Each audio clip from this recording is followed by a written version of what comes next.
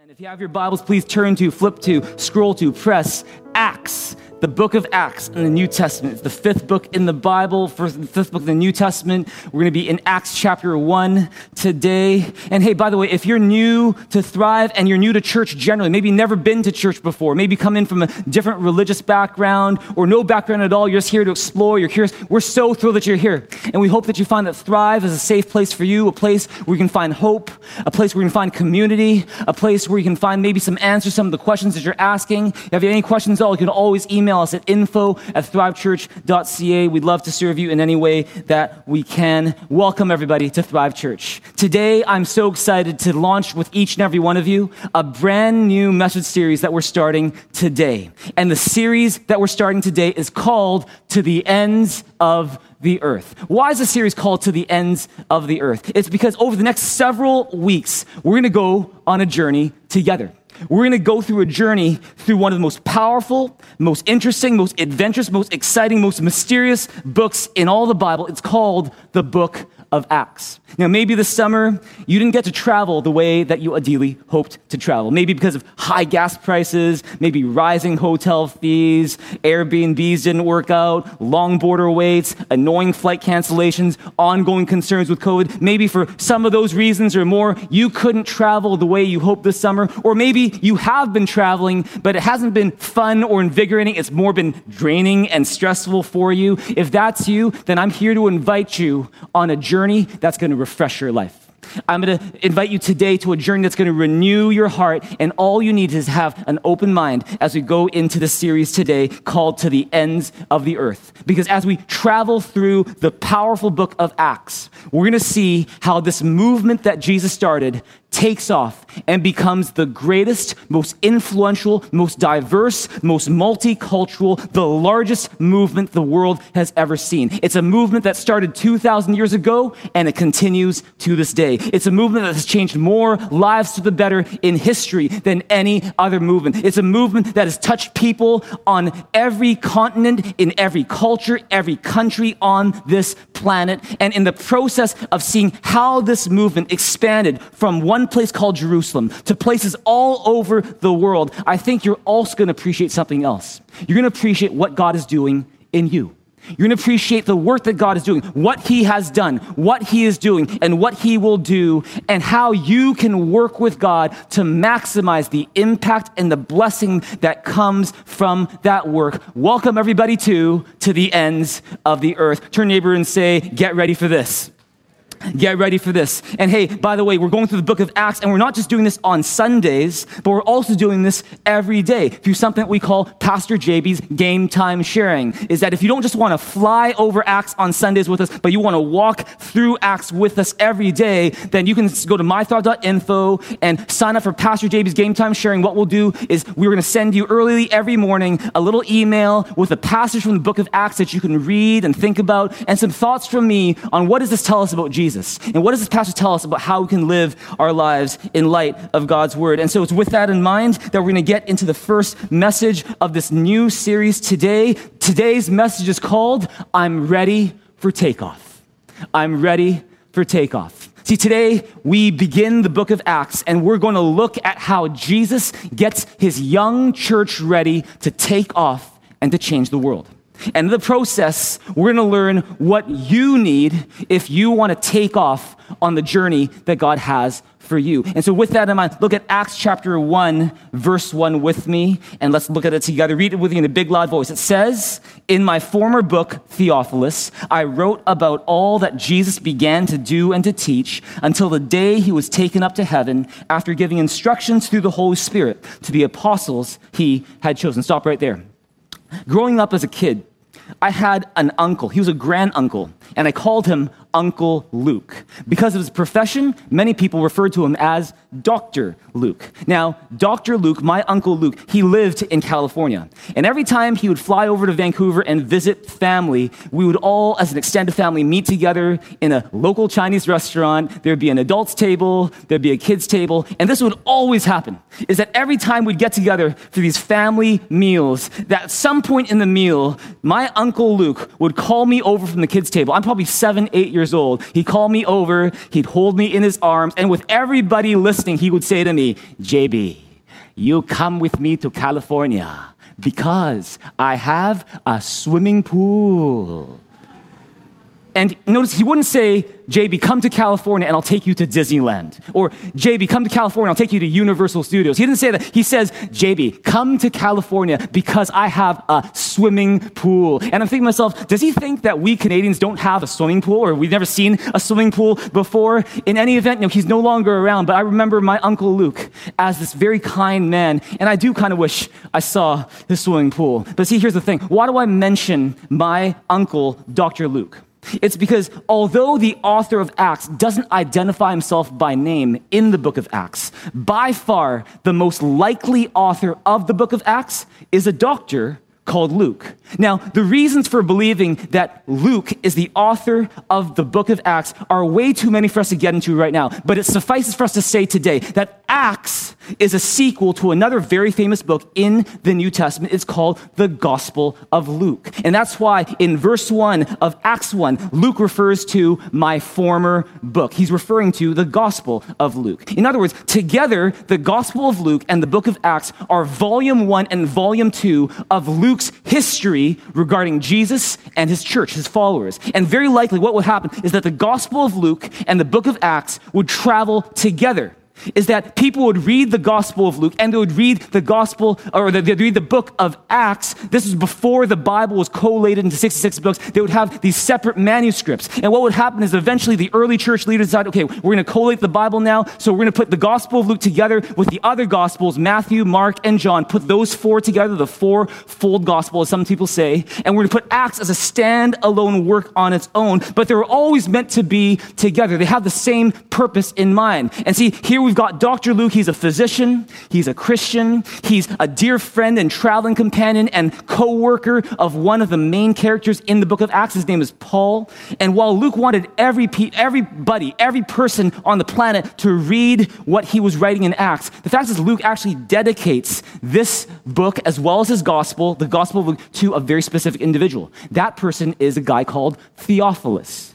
Now, not much is known about Theophilus. We know that his name means lover of God, which has led some people to think, oh, I bet it's a code word. It's a code word to address every follower of Jesus because we're all supposed to be lovers of God. No, probably not, because Theophilus was a common name back in the ancient Near East. And also, in the Gospel of Luke, is that Luke, he refers to Theophilus as most excellent Theophilus, which suggests that Theophilus was a man of wealth.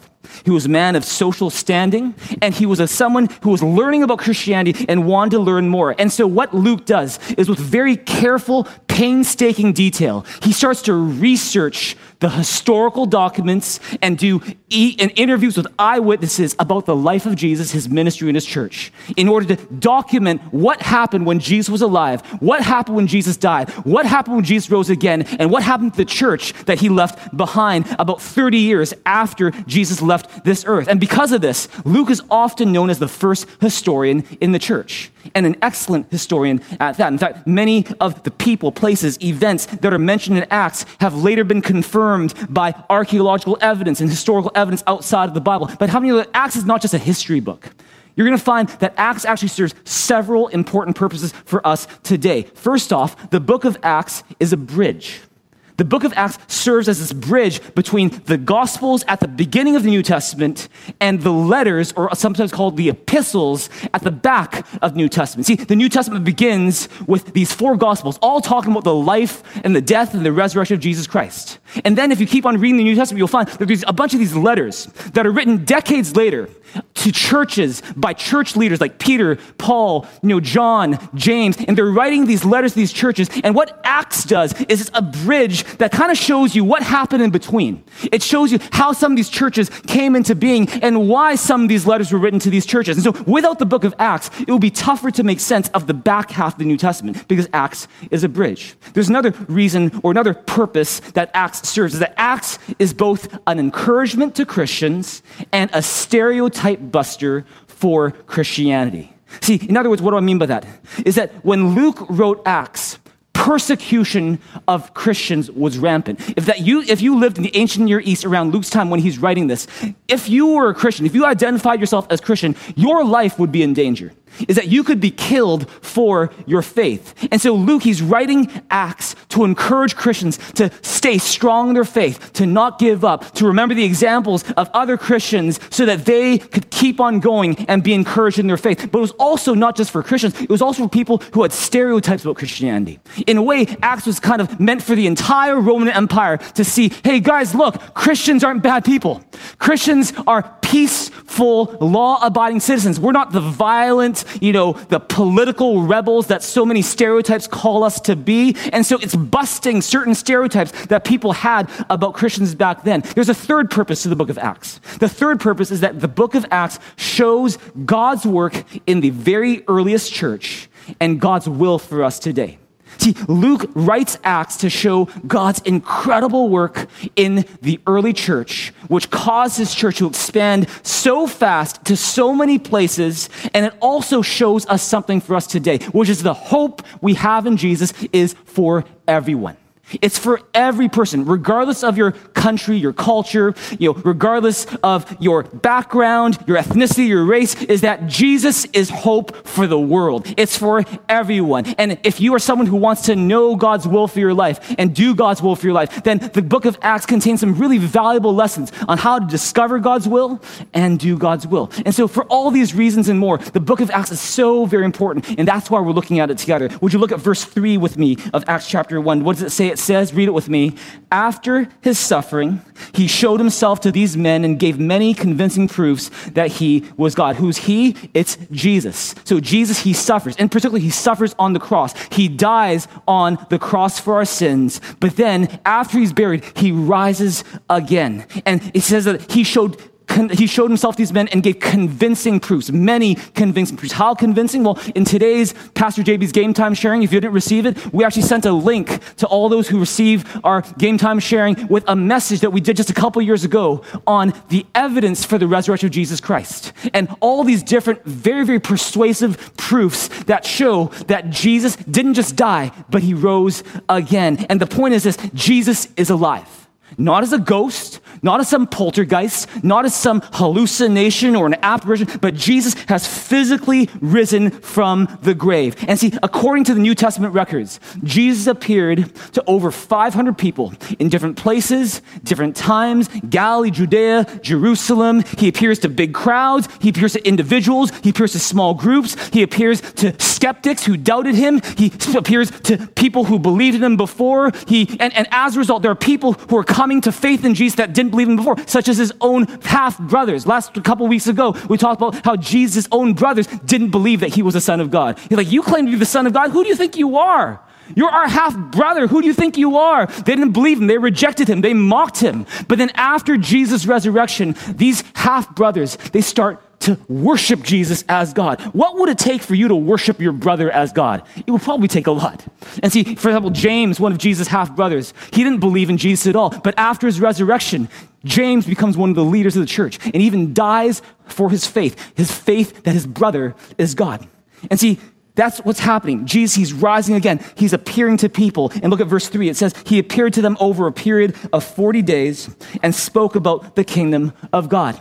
Just as Jesus in the Gospel of Luke was tempted in the desert and tested for 40 days to get him ready for his public ministry, so right here you find Jesus, he's spending 40 days getting his disciples ready for their public ministry. And as part of this, Luke, he emphasizes one thing that Jesus taught his disciples during those 40 days. Read verse 4. What does it say? Read it with me. It says, on one occasion, while he was eating with them, he gave them this command: do not leave Jerusalem, but wait for the gift my Father promised, which you have heard me speak about. For John baptized with water, but in a few days you will be baptized with the Holy Spirit. See what's going on here? See, in the Gospel of Luke, before Jesus begins his public ministry, Jesus gets baptized. Just as we get baptized in water as an evidence of our faith, Jesus, to identify with sinners like us, he gets baptized as well. And the Bible says something incredible. The Gospel of Luke says something incredible about what happened at Jesus' baptism, is that when Jesus comes up out of the water, it says the Holy Spirit, like a dove, descended upon him. Now, that's not to say that the Holy Spirit is a dove, that when you see a dove, oh, Holy Spirit. No, that's not what he's talking about. It's the best picture that Luke can use to describe the gentle power of the Holy Spirit resting on Jesus. And what's going on is that now in Acts chapter 1, Jesus is saying to his disciples, hey, before you begin your public ministry, wait here. Because in a few days, I'm going to baptize you with the same gift that I have. It's the one that my Father has promised. It's the one I've been telling you about all this time. He's the Holy Spirit. The Holy Spirit is going to come on you. And see, who is the Holy Spirit? Simply put, the Holy Spirit is the Spirit of God. And one of the biggest themes in the book of Acts is that you can't know the will of God and you can't do the work of God without the help of the Holy Spirit. Turn to your neighbor and say, I need the Holy Spirit. See, in other words, without the help of the Holy Spirit, you can't live the life that God called you to live. And here's a question for you today. How dependent are you on the Holy Spirit to live the life that you're living today? Or to do the work that you're doing today? Is that, for example, when you serve at church, when you're getting ready to lead on the stage or to serve kids or to serve people online, do you seek the help and the power of the Holy Spirit to help you and say, Holy Spirit, I need you. I can't do this without you. And you spend time seeking the Holy Spirit and asking for his help, or do you just kind of do things on your own? Or say when you're making big decisions about the future, do you seek the Holy Spirit for guidance and go, Holy Spirit, what do you think we should do? Like, what's the best way to do this? And you spend time with the Holy Spirit. You try to seek what God wants for your life, or you just kind of do what makes sense to you. See, we can't worship. We can't grow. We can't serve. We can't lead others to Jesus, and we can't love people the way God made us to love people without the Holy Spirit. And that's why the best thing that you can do when you start the day, or the best thing you can do while you're going through the day, is to pray, Holy Spirit, I need you. I'm desperate for you. I can't do anything without you. And come to God with an honest heart, because it's amazing. Just a minute or even 5 minutes looking to the Holy Spirit humbly and honestly can do for your life. If you believe that, say amen.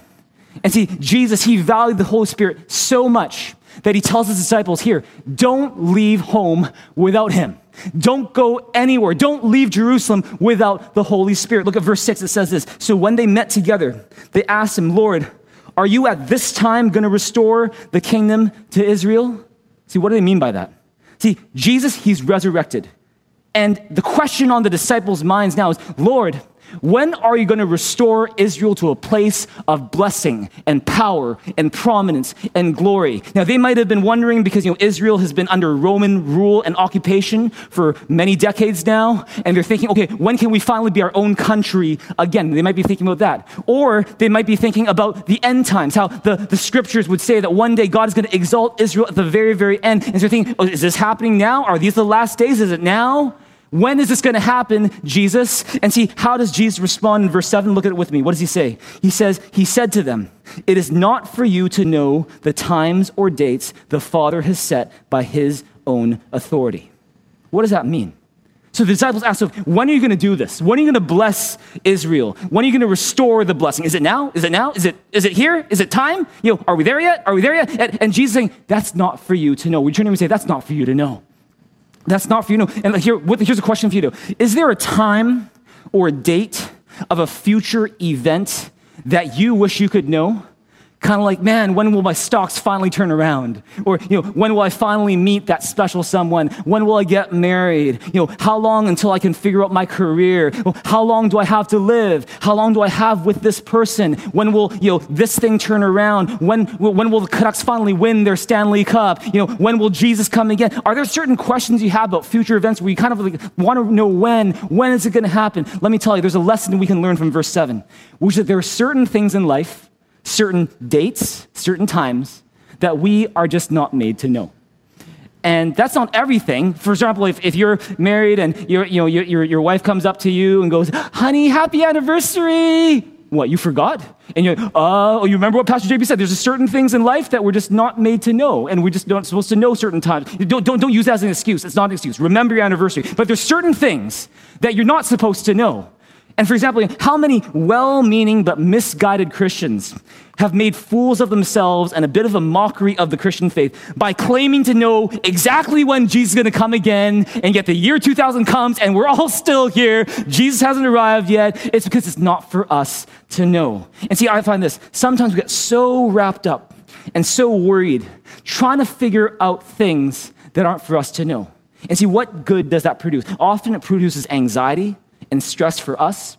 Often it results in us neglecting the things that we were made to focus on because we're focused on these other things. Often it damages our relationships and it hurts our reputation in the process. For example, I've got a friend who tends to have this worrying habit about this person. And this person, whenever they read the news, whenever they hear anything, they start to panic. And one of their first instincts is to text me about it and say, oh, I'm worried about this. I'm worried about this. And you know what? After months of this, I'm like, oh, this is stressful, man. It's like your stress is coming on me. And so I actually sat them down one day and I was saying, look, I love spending time with you. I love hearing from you. But your stress comes and becomes my stress when you don't contain it very well. So can I ask you to do this? Before you panic and send me a really panicky, stressful text, could you talk to God about it first? And then I even gave this friend of mine a calendar with every day there's a promise from God in the scriptures. And I'm like, why don't you read this first, pray about it first, and then think about talking to me about it. And since that time, they've never sent me a word text. They still text me, but they don't text me that stuff anymore. And guess what? I don't know if it's helped that person, but it's helped me so much. Oh, life is so much more peaceful. Oh my goodness. What's the lesson here? Is that instead of worrying about what's out of your control, do your best with what's in your control and trust God with what is out of your control. Amen? See, is there something that's out of your control right now that you keep on worrying about? Something about your finances, your future, or relationship? Is there something that you keep wanting that isn't for you? Instead of wanting what you can't have or worrying about what you can't control, how about this? Do the best you can with what's in your control. Focus on that.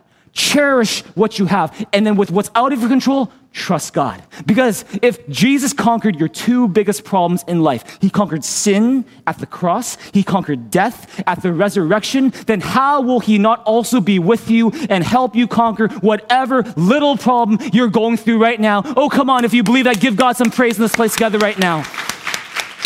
Would you turn to your neighbor and say, God loves you, so trust him.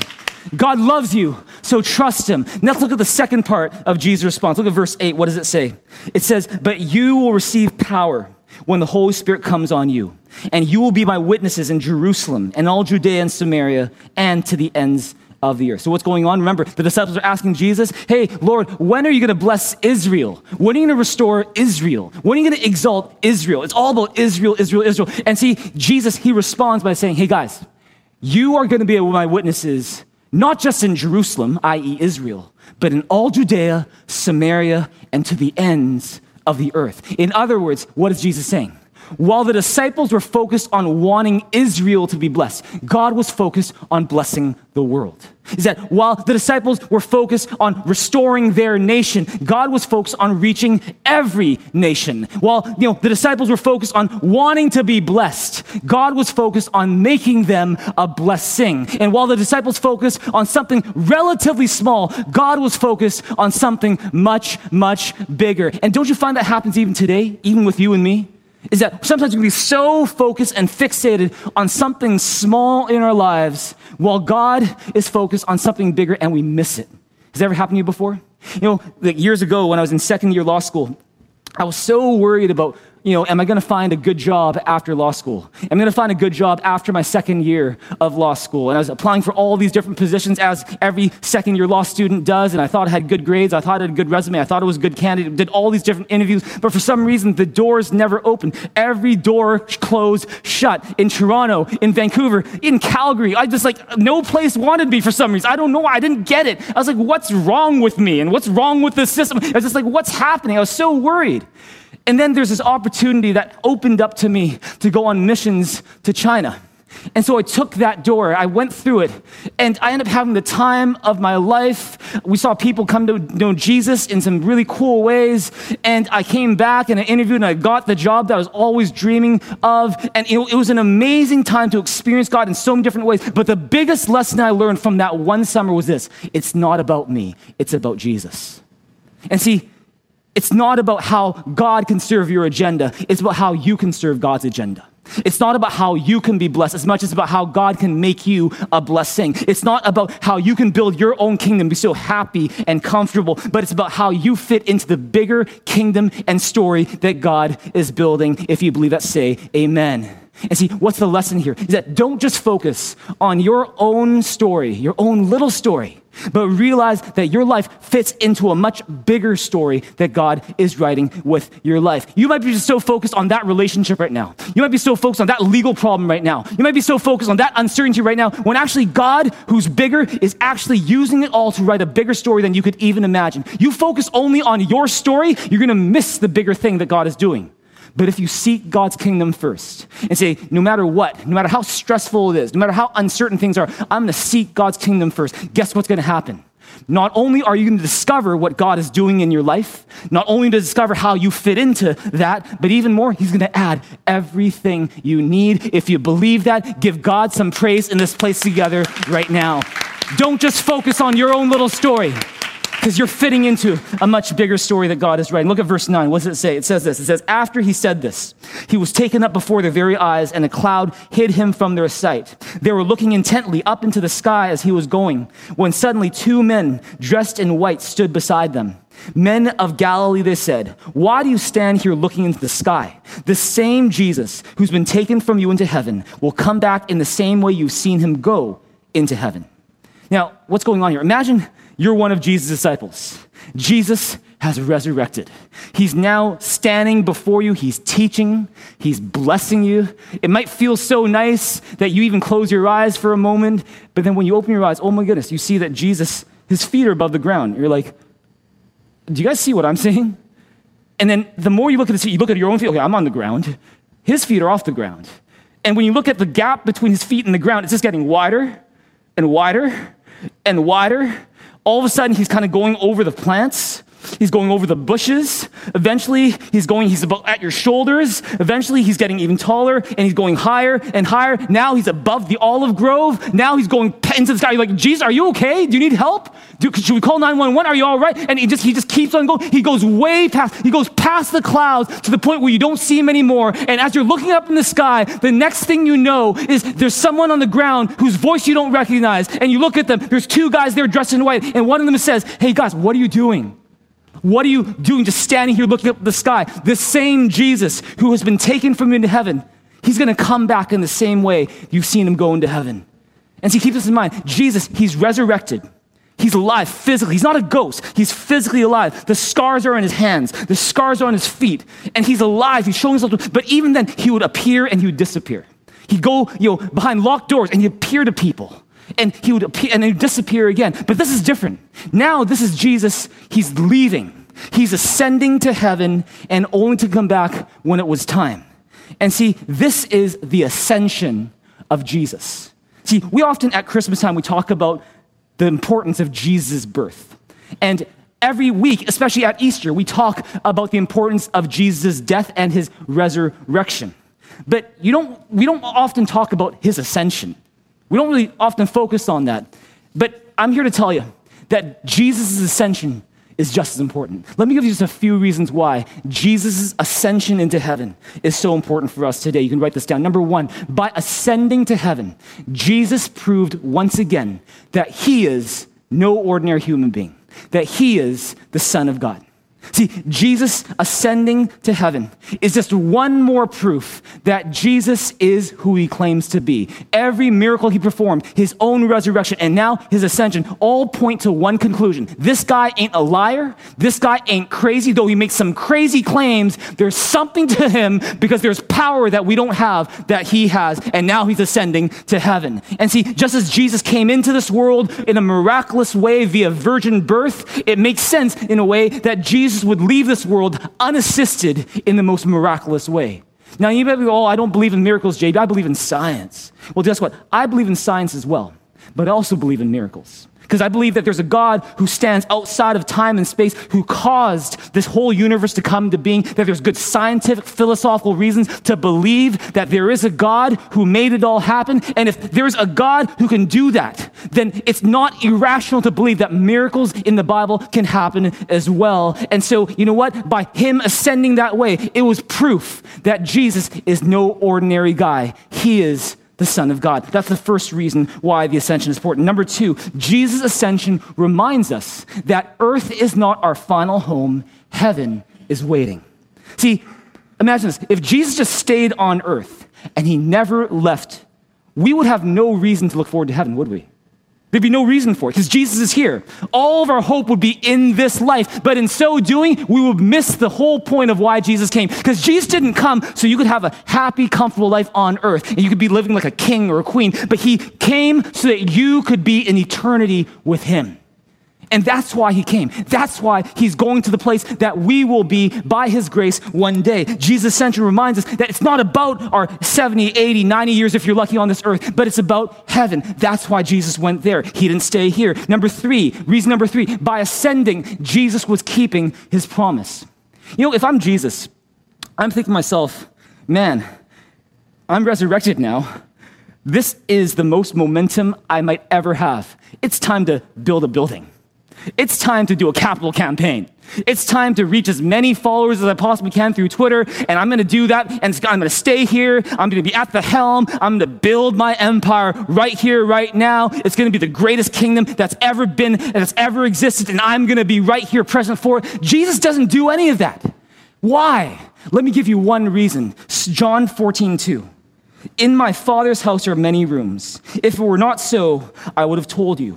I'm going there to prepare a place for you. In other words, even before Jesus died on the cross, Jesus promised his disciples and everyone who would believe in him, I'm going to go to heaven and I'm going to prepare a place for you in my Father's house. It's because that's God's heart for you. Rather than having an empire on earth, he would rather have you in heaven. That's because you are God's treasure. Turn to him and say, you are God's treasure. And so Jesus ascending to heaven, that's Jesus fulfilling that promise. He's always faithful to his promises. Number four, by ascending to heaven, Jesus completed his Father's mission. You know, there's a reason why the Bible says that Jesus ascended to heaven and he sat down at the right hand of the throne of God. He sat down. By sat down, that doesn't mean sit down. It also means he finished his work. He's done. Mission accomplished. That's what Jesus did when he sat down. And notice, he didn't sit down on earth. He sat down in heaven because his mission, the one that his Father gave him, it is finished. It is done. That's another reason why he ascended, to finish the mission that he started. Number five, Jesus' ascension foreshadows his second coming. Is that how Jesus ascended is a clue to how Jesus is going to return. And look at verse 11 with me again. It says, the same Jesus who's been taken from you into heaven will come back in the same way you've seen him go into heaven. Now, we don't know when Jesus will return. Just like we said, there's certain times, certain dates that we are not meant to know. But we do know a little bit about how Jesus will return. And that's because verse 11 tells us. That's because the Bible tells us is that when Jesus returns, it won't be some subjective spiritual experience where, oh, I see Jesus, he's back. Do you see him? No. It's not going to be one of those. It's going to be this physical, bodily return where everyone in the world, regardless of whether they believe in him or not, they're all going to see him, and it's going to be the most incredible day the world has ever seen. It's because Jesus' ascension foreshadows his second coming. Number six, by ascending, Jesus got to go home and receive the honor and glory that Jesus alone deserves. See, when Jesus was born, in the Gospel of Luke, it reports that a multitude of angels, the whole heavenly host, the Gospel of Luke says, are there to announce and celebrate the birth of Jesus. They say, glory to God in the highest, on earth peace to men on whom his favor rests. And so there's all these countless angels, this army of angels that you cannot count, that are all here celebrating his birth. Why is it then that whereas there's multitudes of angels at Jesus' birth, at his ascension, there's only two angels? What's up with that? Are they like, yeah, it's not as big a deal as the birth. We've done it. It was actually kind of hard to get here, so yeah, we're just good with 2. No. What's going on is that the rest are in heaven waiting for his arrival. Because you got to understand this. There are 2 parts to Jesus' ascension. There is a sending off. There is a receiving. There is a departure.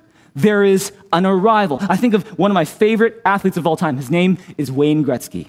The greatest player who ever played hockey. For my money, it's not Connor McDavid. It's not Henrik Sedin. It's not Sidney Crosby. It's number 99, Wayne Gretzky. And you can feel free to disagree with me or not, but the fact is that when Wayne Gretzky was playing for his storied franchise, the Edmonton Oilers, this championship-winning franchise, in 1988, a bomb of news dropped where he was told, and the world was told, Wayne Gretzky has been traded. He's been traded from the Edmonton Oilers to the City of Angels, Los Angeles. He's going to be a Los Angeles King.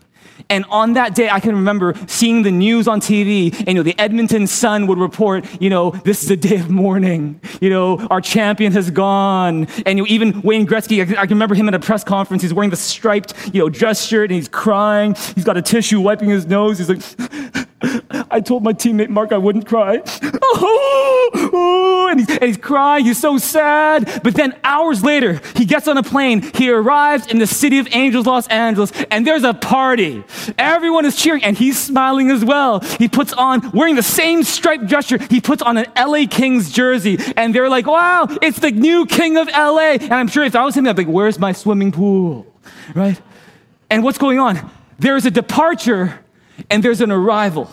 That's what Jesus' ascension was like. There was Jesus departing earth and arriving home in heaven. And see, when he departed earth, he was returning to the real city of angels to be the real king of the angels. If you believe that, say amen. And see, I just imagine, just like the news feeds that would happen in the angel Twitter, in heaven, the captain is back and ready to lead the charge again. #ascension, or the prince has returned, ready to take his throne. #I'm back, or the sun was gone and has come back again. And see, here's the thing. I could just imagine if there was so much rejoicing over one sinner who repents and comes home to God, how much more rejoicing is there when the Son of God, the one who made it possible for everyone else to be up there, when the Son of God, Jesus, the darling of heaven, the Son of God, the Father's one and only Son, when he returns home to heaven? Could you imagine that moment?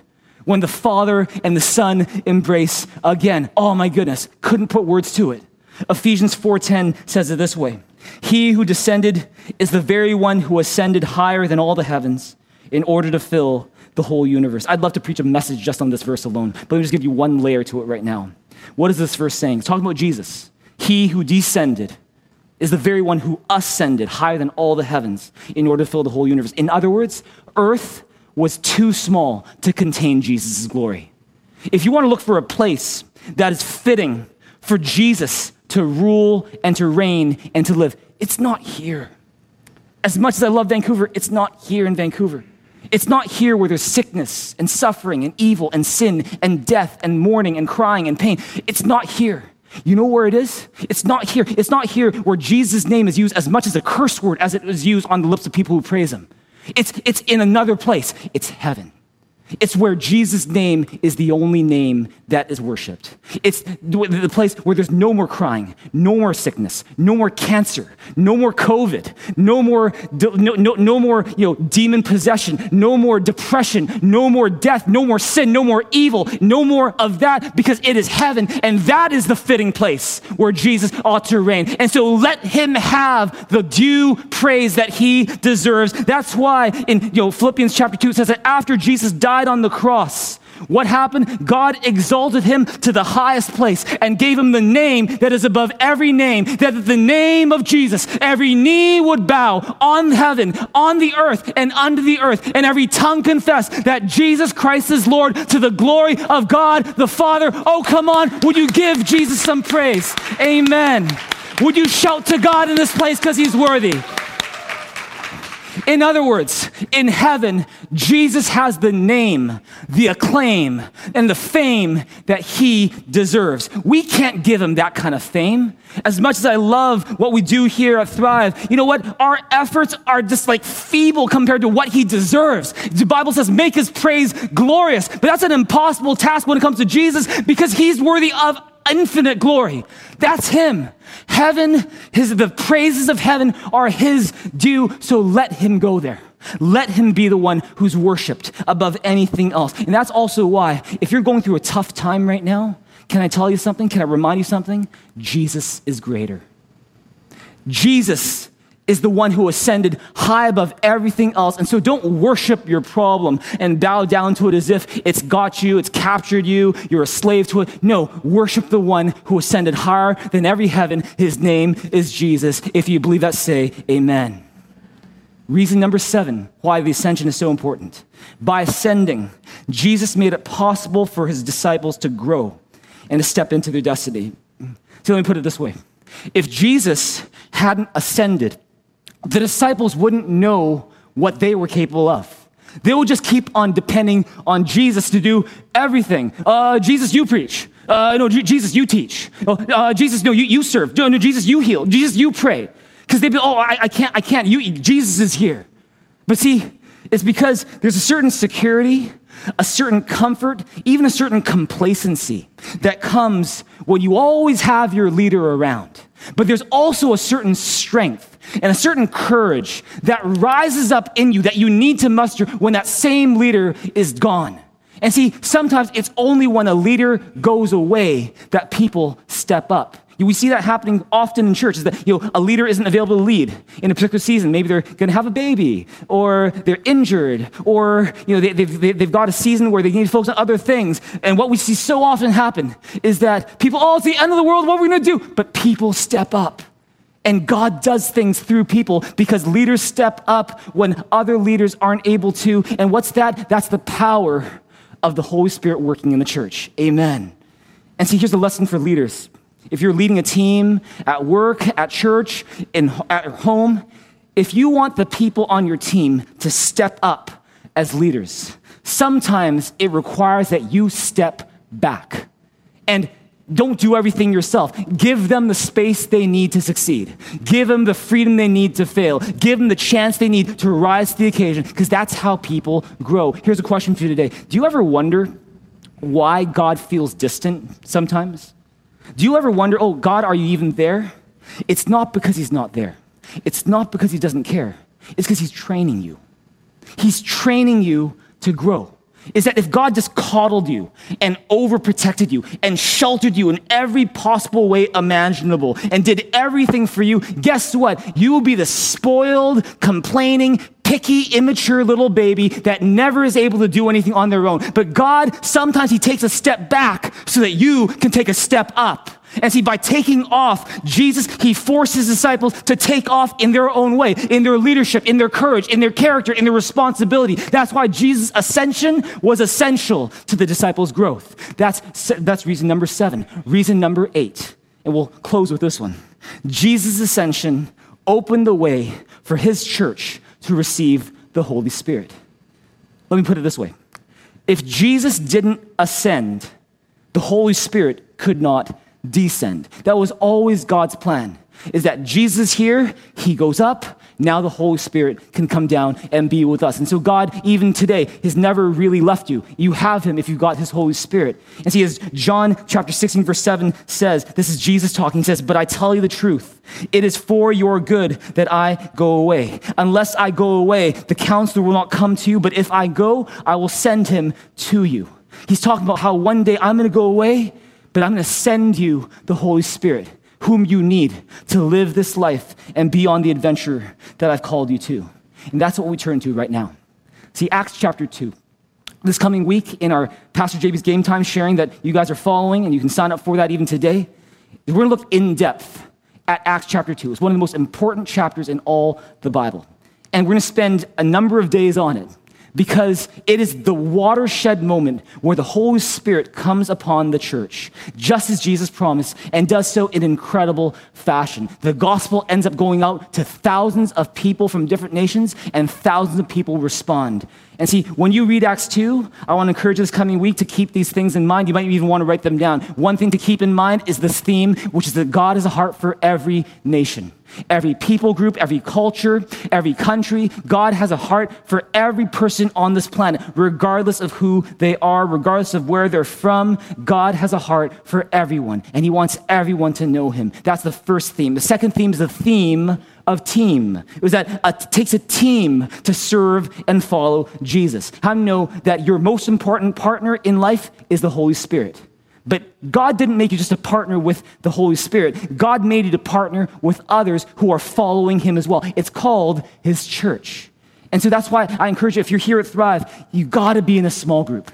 Got to be in a community, in a team, because that's how we grow together. If you don't be part of a small group, inevitably, effectively, whether you want to or not, you'll be more like a spectator in church. Is that you can enjoy our services, but you're not connecting with anybody. And when something happens to you, no one knows, and you can't really grow with anybody. But when you're in a small group, you can support one another. You can check in on one another. You can encourage one another. You can pray with one another. You can do life together. When something happens to you, other people can know it. And see, sometimes it kind of, is an interesting for me when someone doesn't join a small group, but then expect everyone to know about what how we're on a church of our size. We can't do that. Is that you need to be in a small group. You need to be connected because it's about being part of a team. Turn to him and say, you were made to be part of a team. I mean, made to be part of a team. That's why be part of a small group. If you're not part of a small group, maybe your small group is taking a break because our hardworking small group leaders also deserve a break, and some of them might be taking a break in the summer. You can have community another way. Come to prayer meeting. Tuesdays, every single Tuesday at 8:30 p.m. on Zoom, we meet together to pray, but it's not just prayer. Community happens there as well. It's an awesome way to do community. It's the theme of team. Third theme, and this is the last theme for Acts chapter 2. It's the unique power of Jesus' name to save. See, in Jesus' name, there is power to save. A power that doesn't exist in anything else or anyone else. Look at Acts chapter 2, verse 38 with me. What does it say? It says, Peter replied, repent and be baptized, every one of you, in the name of Jesus Christ for the forgiveness of your sins, and you will receive the gift of the Holy Spirit. The promise is for you and your children, for all who are far off, for all whom the Lord our God will call. Those who accepted his message were baptized, and about 3,000 were added to their number that day.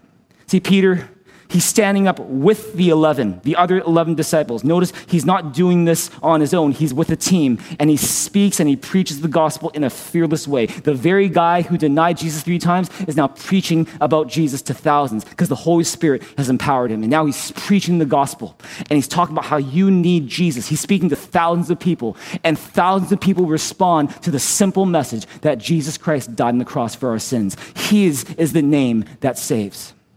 And a couple weeks ago, I was watching this documentary on the one-child policy in China. How in the People's Republic of China, there were several decades where they had a one-child policy where the government basically said to every person, every family, you're only allowed to have one child. And as part of the one-child policy, there were literally millions of sterilizations that were forced on women so they couldn't have children. There were abortions, millions of abortions of children that were forced, that they were literally taken away from the mom, killed, and left in garbage heaps. And it was just pretty horrific to see. And in this documentary, there's this one midwife, this woman who's probably in her 60s or 70s. And she was sharing how, as a midwife, for decades, she was involved in approximately 60 to 70,000 forced sterilizations and forced abortions.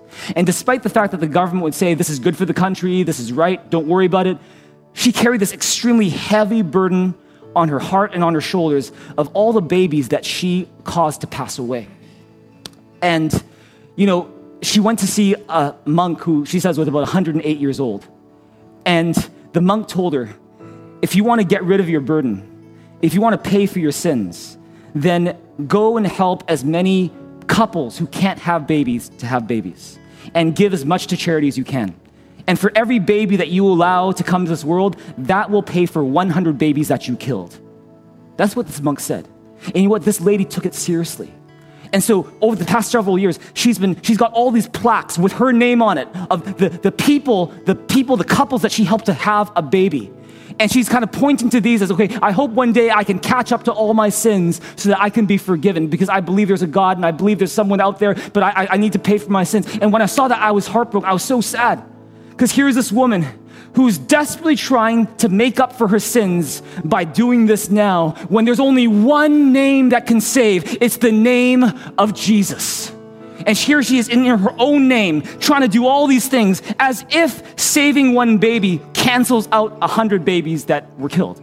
As if that even computes, as if that's the way that God sees it. God doesn't see it that way. And as if we can somehow have the ability to earn our way to heaven that way, we can't. That's why Jesus came. That's why Jesus died. That's why we need a Savior. That's why Jesus paid for the price of us on the cross. It's because there's only one name that can save. It's the name of Jesus. And because Jesus Christ died and he rose again, we have a way to come back to God, because God didn't want to leave us separate from him. He didn't want us to carry this hopeless, infinite burden of our sins from the past. He said, I don't want to be separate from you. I love you with all of my heart. So I'm going to send Jesus, my son, to do what you can't do. He's going to die so you can live. Oh, would you give Jesus some praise in this place right now?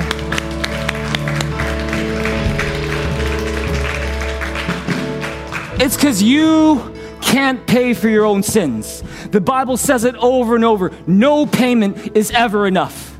I can't pay for my own sins. No amount of good I do, no matter how good I think I am, I can never get to God on my own. But the good news is, when I couldn't reach God, God reached for me, and he reached for you too. He sent Jesus Christ to die for us. And that's why I'm here to tell you today, just like Peter told the thousands there, I'm here to tell you here on site and online, repent and be baptized in the name of Jesus for the forgiveness of sins so that you can receive his Holy Spirit. It's because there's one name that saves. It's the name of Jesus. And it's with that in mind that if you've never opened up your heart to Jesus and asked Jesus for the forgiveness that he won for you on the cross, don't delay. Don't wait till tomorrow. Don't try to earn your way there hopelessly. Instead, place your trust in the one name that saves. It's the name of Jesus Christ. Would you all stand to your feet right here, right now? I want to lead you in a prayer to respond to God today. Maybe realize that this message is for you. And maybe for the longest time, you're kind of like that midwife who was trying to earn her way to heaven, trying to make up for all her sins, and you realize today that actually it's a silly thing to try to do that, because I can never make up for all of that. But the fact is, the good news is, I don't have to, because Jesus paid the price for me. And because he paid the price for me, I can have forgiveness, and I can do good not to earn anything. I can do good simply as a response to how God loved me first. So with every head bowed and every eye closed, both on-site and online, I just want to lead you in a prayer right now. And if you realize today that you're a sinner who needs a Savior, if you realize today that the burden of sin is heavy, and you want that burden of sin, that guilt, that shame to be lifted off of your shoulders and placed on the one who can bear it all for you. If you want forgiveness, not that you can earn it, but forgiveness that Jesus paid for on the cross, then why don't you lift up your hand to God right now? Lift up your hand to God right now. Both on-site, online, don't worry about your neighbor. It's not between you and them, it's between you and God right now. Lift up your hand to God. And this is your way of expressing your need for Jesus and saying, Jesus, I need you and your name to be the one to save me. If that's you, why don't you lift up your hand to God? And maybe that's you. One of our team members might come to you with a little card that you can, with a prayer that you can pray. If you're online, you can click the link that's in your chat room, scan the QR code that's on your screen, and you're gonna take it, it'll take your same prayer that you can pray, and we're just gonna all pray this together in support of those praying it for the first time. This is the most awesome decision you could make, is to receive Jesus and his forgiveness in your life. So why don't you pray this prayer with us right now? Let's pray it together, and just say this with me right now. Say, Dear Jesus, thank you that because you love me, you died on the cross to pay for my sins. You rose again to give me life. Today, I open up my heart and I ask you, please forgive me of all of my sins, and please fill me with your Holy Spirit. I place my trust not in what I do, but in what you've done for me. In Jesus' name I pray. Amen. Amen. Would you give God some praise in this place together right now? If you prayed that prayer and you meant that prayer, what you did is what Peter talked about. Repent and be baptized. You've done the first part. You're repenting. You're looking to Jesus. I encourage you to do the second thing. Do it this summer. Do it July 24th. Get baptized for the forgiveness of sins in the name of Jesus and receive his Holy Spirit. Encourage you to sign up for that at mythought.info. Press the baptism button to do so. Sign up for baptism, and we'd love to help you with that because it's not about us. It's all about Jesus. Would you give Jesus Christ, the one about whom it's all about, would you give him all the praise today? Amen. Oh, come on. There's more than that. Give God all of your praise today.